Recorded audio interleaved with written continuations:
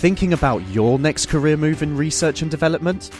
Then it's time to make your move to the UK. The nation that's investing £20 billion in R&D over the next 2 years. The nation that's home to 4 of the world's top research universities. The nation where great talent comes together. Visit gov.uk/great talent to see how you can work, live and move to the UK.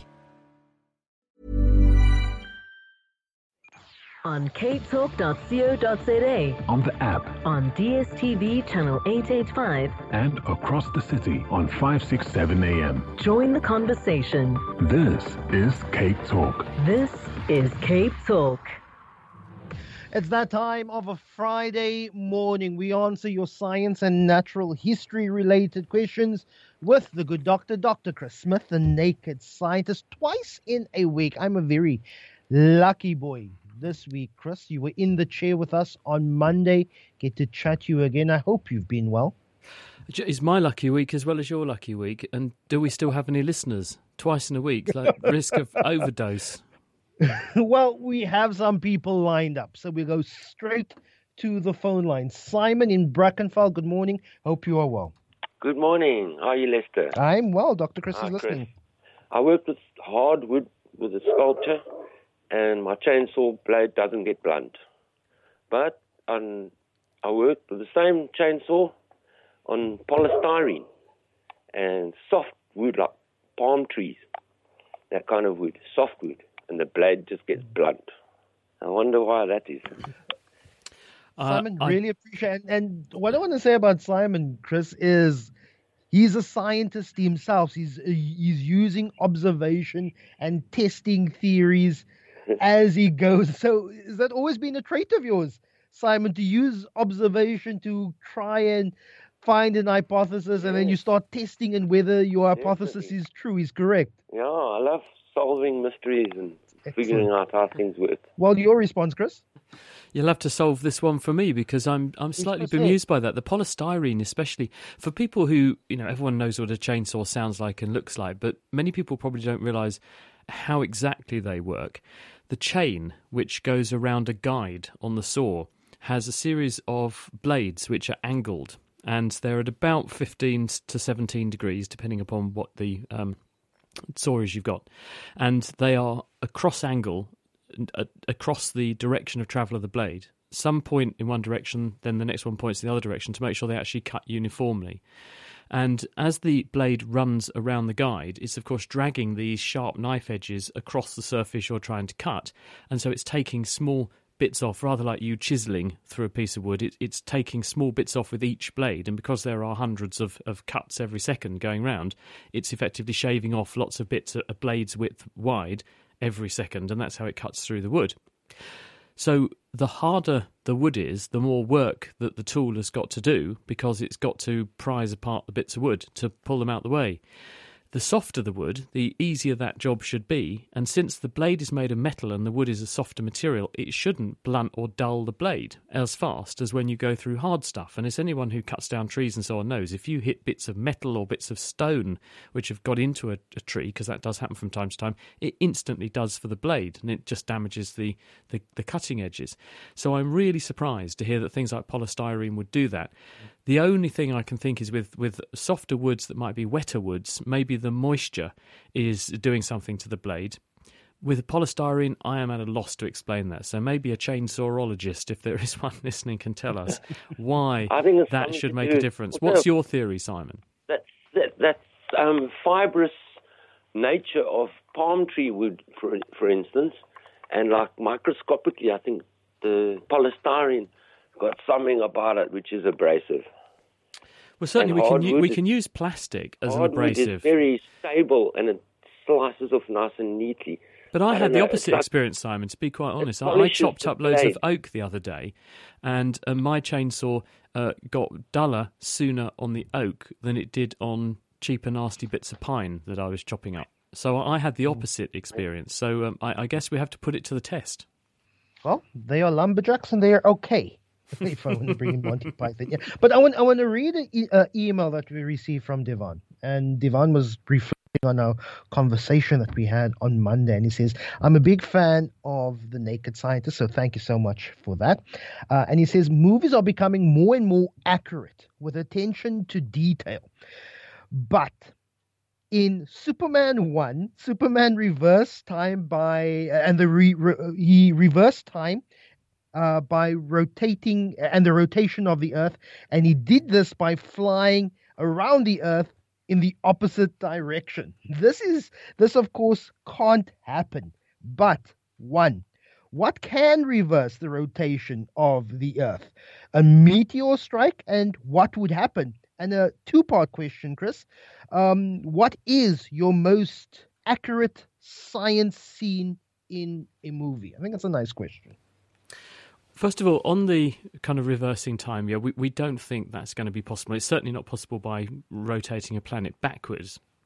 He's absolutely right that if something were to hit a planet, it could reverse its direction of rotation. And we think this has happened. There are planets in our own solar system that do rotate the wrong way or on their sides and so on. We think because of interactions with other impactors back in history. If you think about the physics, the reason that things spin in space and the reason that the sun spins, that the planets spin around the sun and so on, is because of a phenomenon called conservation of angular momentum. Everything is in motion in the universe, and so when the cloud of gas and dust came together that made our solar system in our universe, it was all moving. And there's nothing to stop it moving, so therefore the stuff has got to carry on moving even when it's stuck together. So the direction of travel is going to be the net movement direction of all of the pieces stuck together. So if you add all of the different velocities together for all the things, the bits of gas and dust that were moving around, the net direction is what's left over, and that's the direction everything moves and rotates in. So if you want something to rotate the other way, you've got to take away all of the momentum it's got in that direction. Momentum is mass times velocity, velocity being a direction as well as a scale. And you've got to put it in the opposite direction. So something's got to come in, hit your planet, which is turning in one direction, and have enough of an impact on it that it adds enough energy in the opposite direction to stop and then reverse the direction of travel of that object. If this were to happen, the impact would have to be so catastrophically big that it would wipe out the planet and basically disassemble it and then reassemble it from its component parts again. This has happened to our own planet back in history. If you look at the moon, our moon is disproportionately big compared to the size of the Earth. Other orbiting bodies like Mars has got Phobos and Deimos. They're very, very small moons of Mars. Why is Earth's moon so big? We think it's so big because Earth was hit by something about the size of Mars way back in Earth's history, and it ejected material into orbit around the Earth, which then coalesced to form this massive moon that we've got. But in the process of doing that, it would have melted the surface of the Earth, so there would be no prospect for life being left there, at least life as we know it. And therefore the whole concept of even if you could turn back time, hence we should have a clip of a famous song here, shouldn't we? If you could turn back time, there'd be no one there to see it or benefit from it or be the beneficiary of turning back time. Now, in terms of scientific accuracy in films, I'm an ardent Trekkie.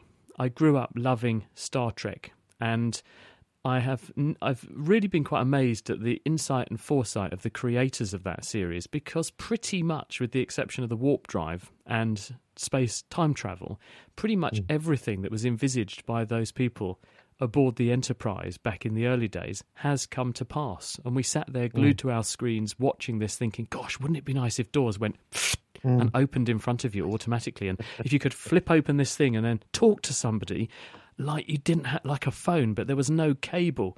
And imagine being able to touch your badge and just talk to a computer and it would understand. And we all kind of rolled our eyes and thought it was such ardent science fiction. But it's all come to pass. People have got their smart speakers and so on now. It's all here. And for me, that remains one of the most amazing examples of things that you can dream about, but then see translate into reality in a lifetime. Really appreciate that email. And how are you doing, Mike? I'm good, thank you. And you? Very good. Chris is listening. Thanks, Chris. I've always wondered if you get the same nutritional value when you blend food like vegetables and fruits than you would if you ate it raw. Mike, the answer is that you almost certainly would, in the sense that if you think about what your teeth do, they're like a liquidizer or a blender, and what your stomach is a muscular bag liquidizer. So by the time that stuff has got down into your small intestine, it's already been reduced to a soup, a bit like what comes out of a blender.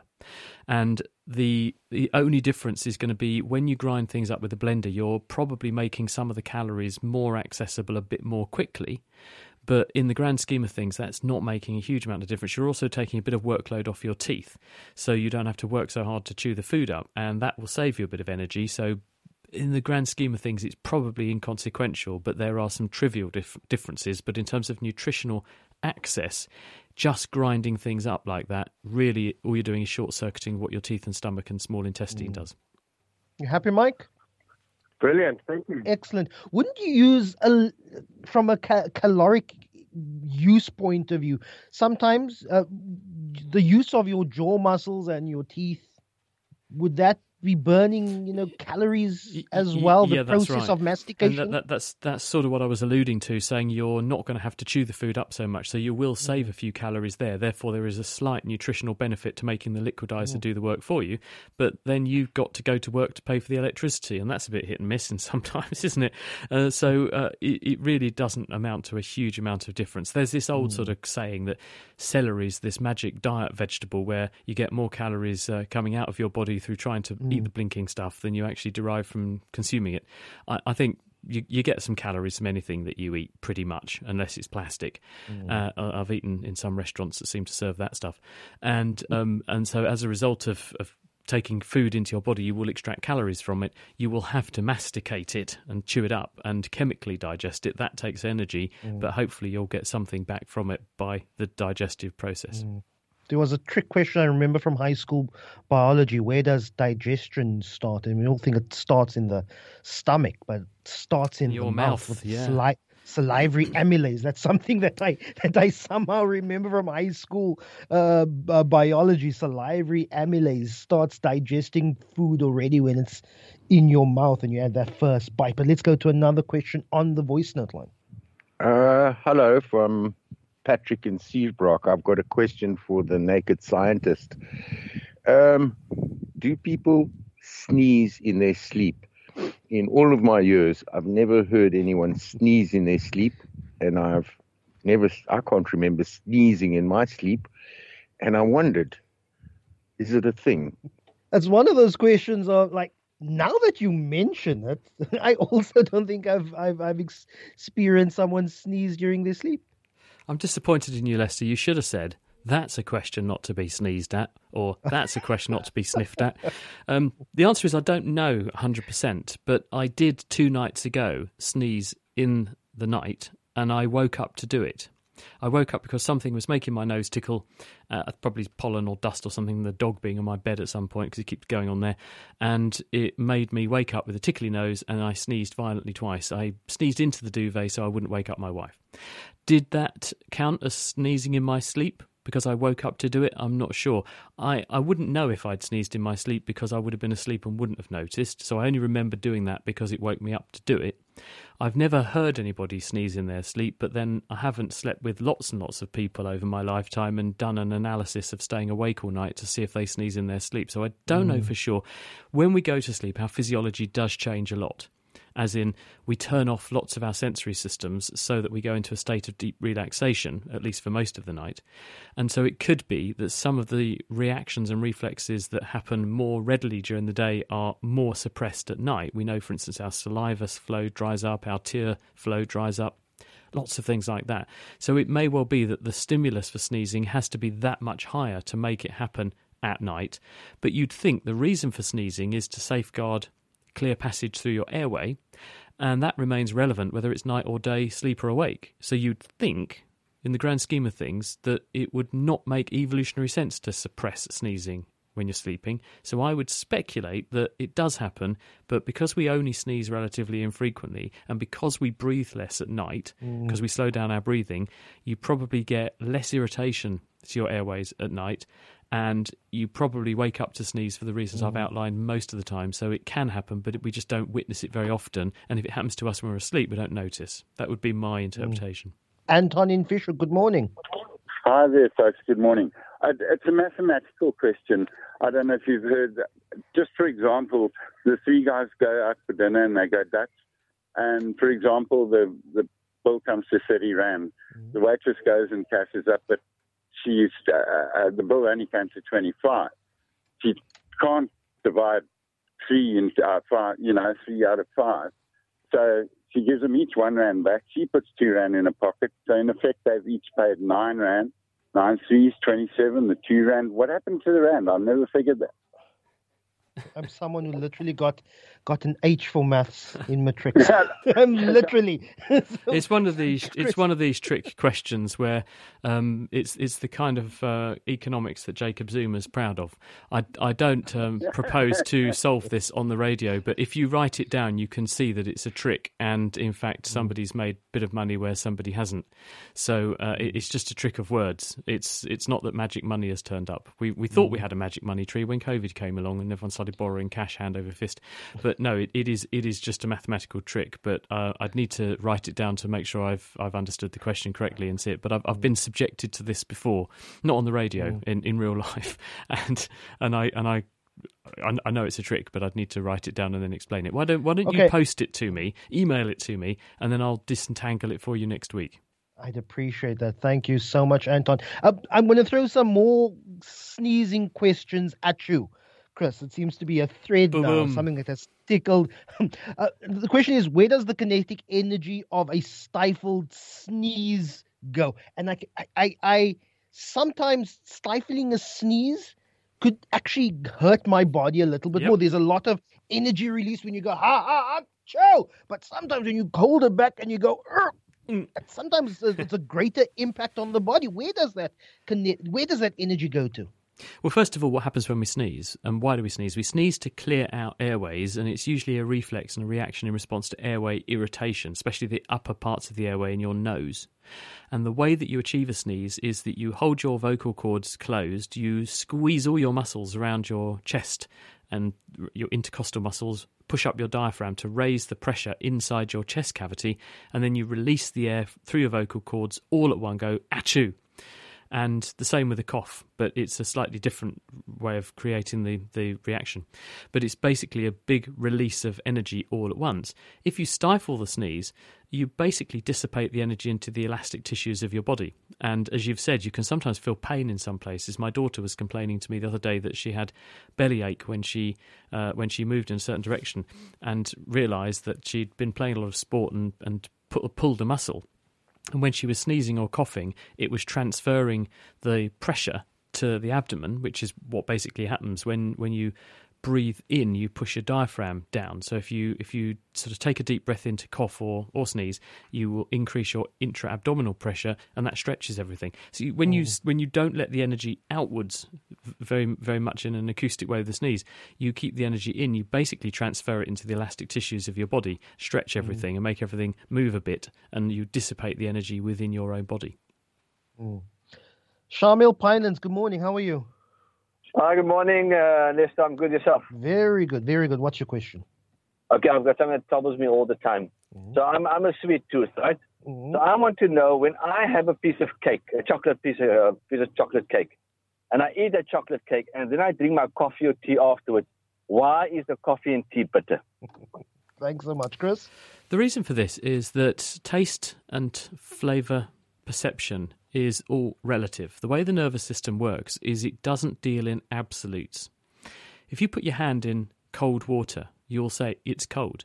But if you then put your hand in even colder water, you'll say, wow, that's cold. But put your hand back in the first water and it now feels hot. And the reason is the nervous system is much more interested in change and how things are changing relative to your status quo than in absolute levels, like if you had a thermometer in that bowl of water. And the reason for that is it's change that matters to us. If you're sleeping and suddenly smoke appears, you need to know not about the temperature of the room, not about actually what the oxygen concentration is and so on. You need to know that suddenly there's smoke there and there wasn't smoke there. You need to know that the smell of smoke is getting worse, because if it's staying the same and it's always there, doesn't need to bother you. But if it's getting worse and therefore there might be a fire that's going to engulf your home, you need to get out. So the nervous system works very much on relatives and changes. And it has a process called adaptation. And as we experience more of something, we adapt our nerve response, we turn it down to desensitize it to that response. We get used to it. A really good example of this, there's a bad smell in the room from whatever source. When you first go into that room, you think, gosh, it stinks in here. After a few minutes, you stop noticing it because you have adapted to that smell. Flavour and taste, exactly the same. When you have something very strongly flavoured in your mouth, you adapt down the sensitivity of all of your taste and smell receptors to that particular spectrum or constellation of tastes and odours. So when you then put in a new flavour, it's seeing a nerve repertoire of activity which is now retuned in response to what you had in your mouth before. And if that thing that you had in your mouth before was intensely sweet, you will desensitise your sweet system a bit. So when you put something in that's of normal sweetness, your body says, this is really, really bitter, because the sweetness is now not being registered as strongly as the other compounds which are there, and the bitter tasting ones that would normally be there alongside the sweet, but you wouldn't notice them so much because the sweet would compensate. Now you've detuned your sweetness detection, you really notice the other flavours. And this is the art of clever cooking, or what they're dubbing molecular gastronomy. It's all about understanding the different profiles of tastes and flavours and how you mix them together to complement and contrast each other to use this effect. And people who are very experienced chefs or people who are wine connoisseurs know this really well. They know what wine to put with what's on the plate in order to get the best out of both and use this very effect. Is it similar to why I know some people who go swimming in the rain? You know, Cape Town water is very cold, but they say that if they swim when it's a little misty, maybe even a little bit of rain, the water actually feels a little bit warmer to the touch, or not as cold as it would be on a very, very hot summer's day in Cape Town with a very, very cold Atlantic Ocean. Is that also a form of adaptation? I think that's right. You're outside, it's cold outside, and so the difference between what you're already feeling and the cold water, and I've swum off Cape Town, believe me, I know all about that, what you're talking about, that cold sea, it's freezing. But when you get in there, you are contrasting the outside temperature that was colder with the cold water, and the difference is not so stark. When you are boiling hot and sweaty, it's been a really hot, strikingly hot sunny day, and then you get in freezing cold water, you really, really notice, and it's exactly that reason. We have an explanation for the bull problem. It's on a voice note. Let's have a listen. Johannes? The 30 Rand, 5 Rand back, everyone gets 1 Rand, she keeps 2. So you only spent 9 Rand, but where did the extra Rand go? You didn't only spend 9 Rand because the 3 of you also contributed towards the 2 Rand that she kept. So actually you spent 9 Rand plus 2 Rand divided by 3, and I'm driving at the moment, so that's like, I don't know, can't do the maths, just shy of 70 cents each. So you actually spent 9 Rand and 70 cents each, not 9 Rand, and that's where the extra money went. Does that solve it, Chris? Oh yeah, absolutely. But I didn't have time to write it down quickly enough in order to decode it. But thank you very much. And yes, she's absolutely right. It's a trick. Look, they lost me when they said, "Here's a mathematics problem," and it's not my faculty. But Chris Smith, thank you so much again. Looking forward to next week. I hope you stay well. You're a valuable member of this team on a Friday at 9:30. Thanks so much. Enjoy your weekend, sir. Enjoy your weekend, Lester. See you soon, everybody. Have a good one. Bye-bye. Bye-bye. Thinking about your next career move in research and development?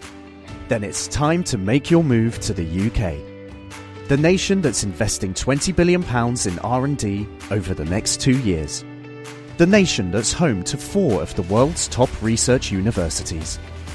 The nation where great talent comes together. Visit gov.uk/great talent to see how you can work, live and move to the UK.